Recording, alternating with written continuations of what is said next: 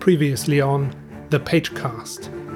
Ambrosia was abducted by a wild crow, then saved by a famous rabbit magician. A coincidence? Not at all. The mysterious woman behind the attack is after the Marquis and his apprentice. Maxime steps up to defend the animals from the feathered fiend, unaware who he is truly facing. Does the rabbit's apprentice have what it takes to rescue the citizens of Mousewood? And does he have what it takes to save himself too? It's only a matter of seconds now, before we find out.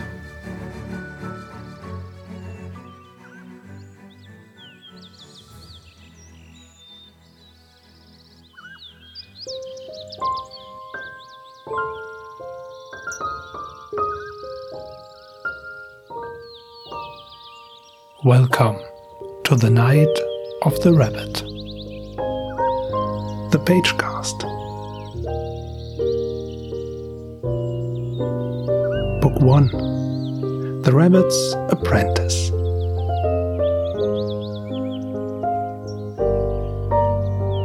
Episode 7, in which the apprentice makes a stand.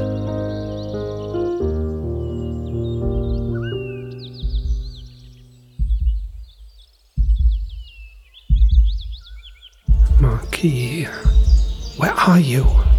Maxime wondered nervously, but the magician was nowhere to be seen. Maxime had to act fast. He thrust his wand into his belt, threw his backpack on the ground, and took his old army coat off.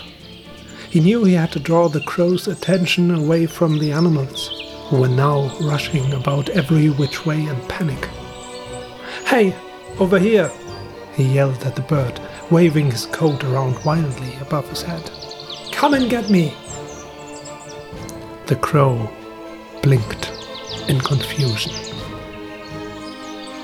Then it attacked.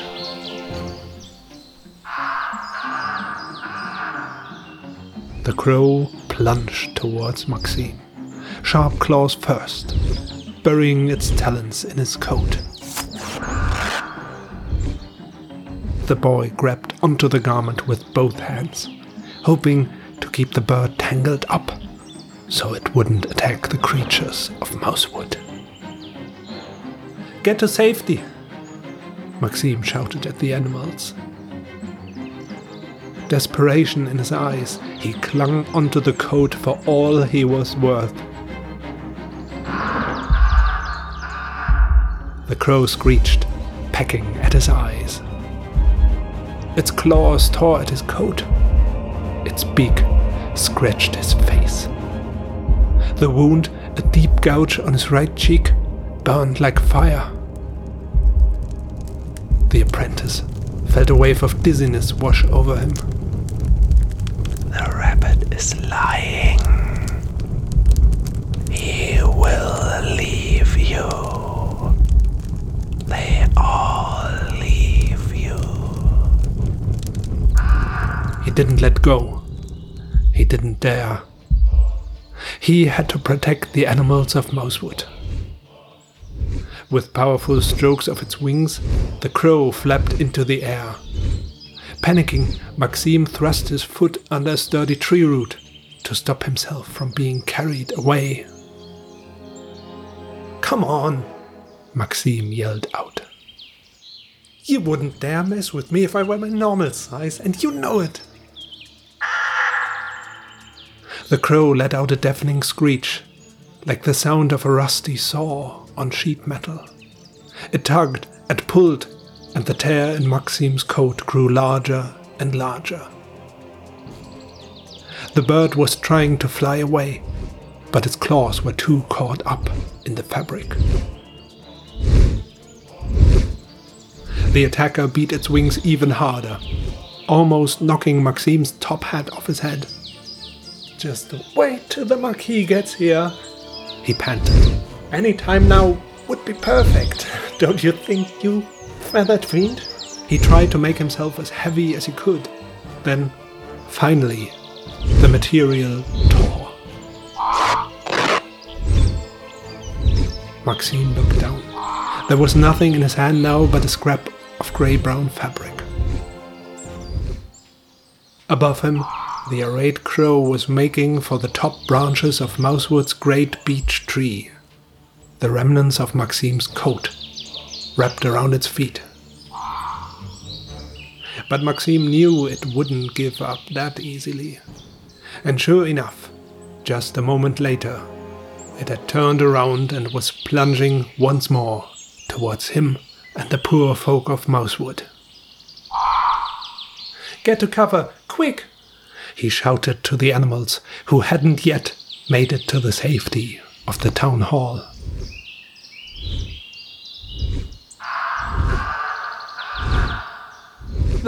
The rabbit?" stammered the mouse guard with the musket, staring at the sky in disbelief. "That's impossible. He's jumped on its back." Maxime cast his eyes up to the treetops. It was true.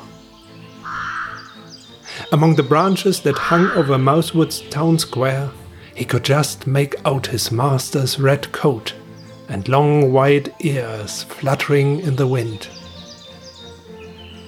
He was clinging to the crow's neck feathers, trying to wrestle it under his control. "Not so fast!" the Marquis cried, steering the angry bird through the gaps in the branches. "I won't let you spoil our treetop festival." Maxime let out a small sigh of relief. "It's really him, Jonathan," said a small voice from just behind Maxime. "The Marquis de Houteau."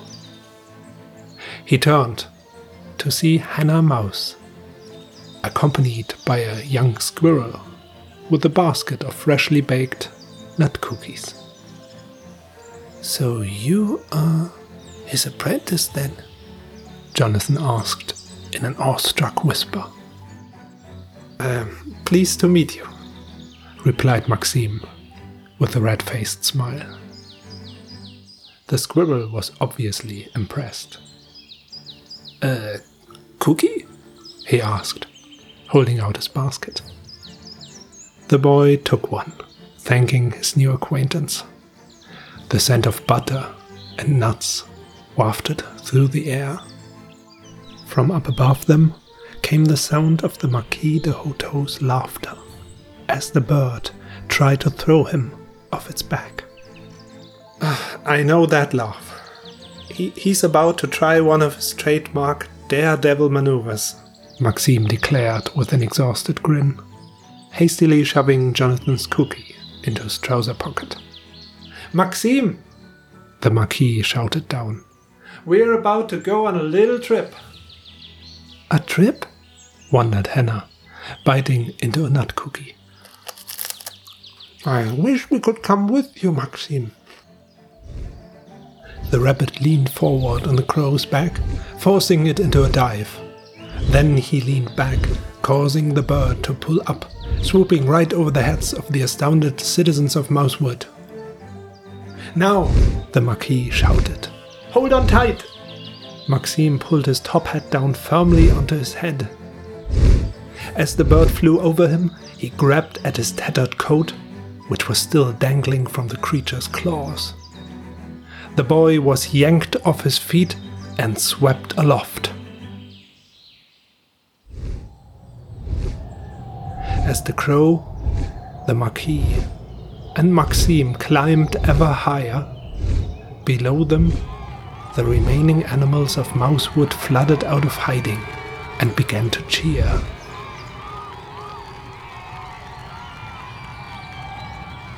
"Don't get ahead of yourselves," Maxime thought. "We're not out of the woods yet." He was clinging to his coat so hard his fingers hurt.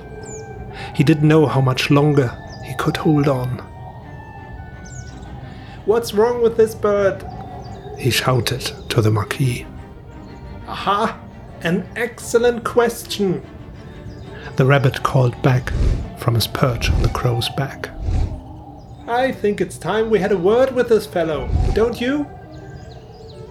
The Marquis leaned over and peered into the crow's dark, plate-sized eye. "If it lives and breathes, eat it not. Ring any bells? It looks to me like you are attempting to violate the ancient mousewood not intended for consumption pact." A rasping caw came from the crow's beak. It sounded hungry, almost desperate.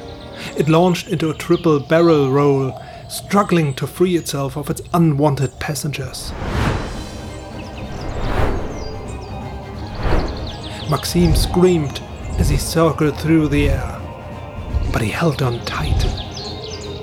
"I fear we have exhausted all diplomatic avenues," the rabbit shouted down to him. "We need to get the crow away from here." "But where to?"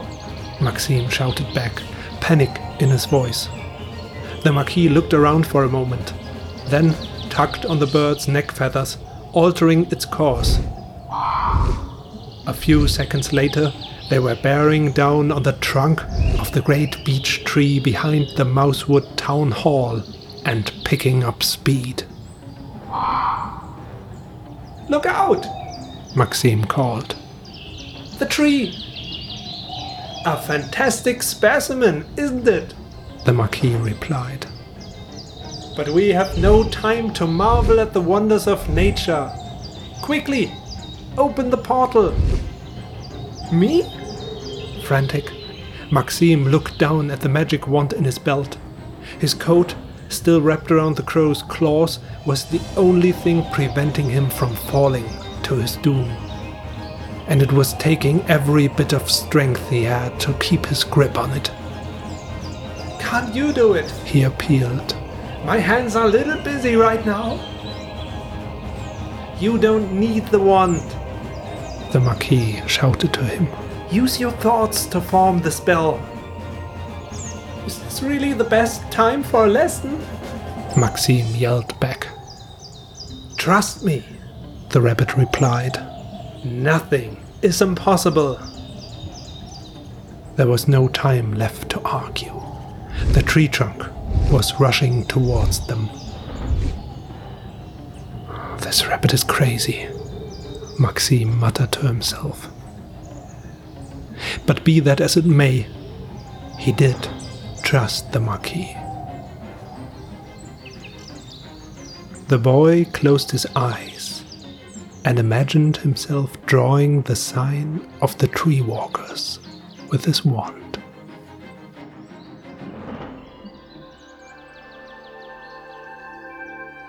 Two circles, one above the other, just the right distance apart.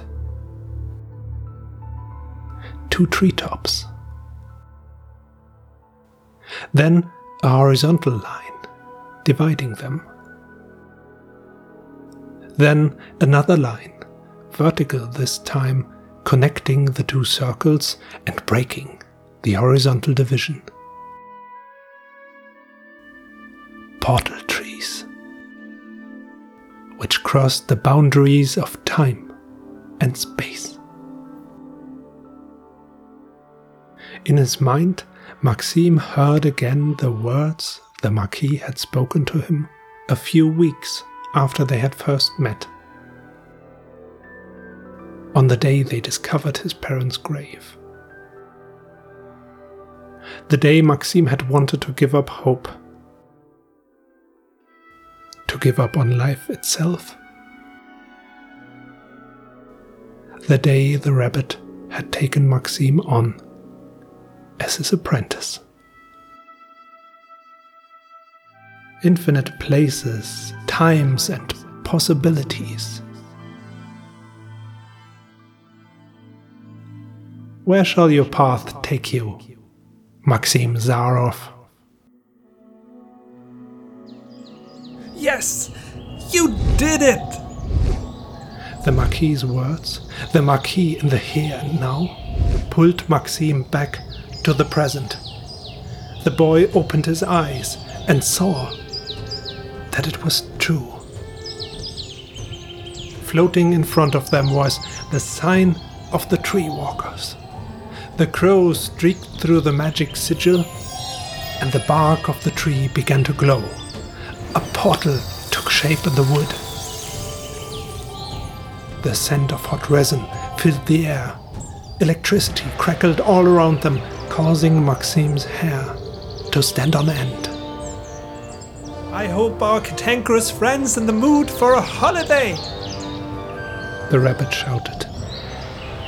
Then, a moment later, both bird and magicians made contact with the tree trunk. The portal's light swallowed them, and for a moment, Maxim felt like he was falling through a wall of warm honey. At the end of the path to the old tree,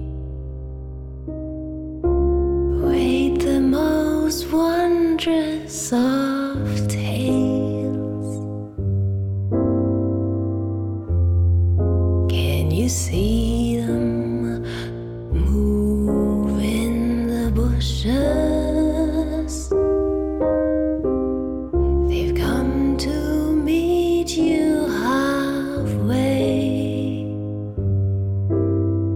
Now go and grab your backpack. Let your heart be your compass. Go find your path out there. We will meet again someday, right here.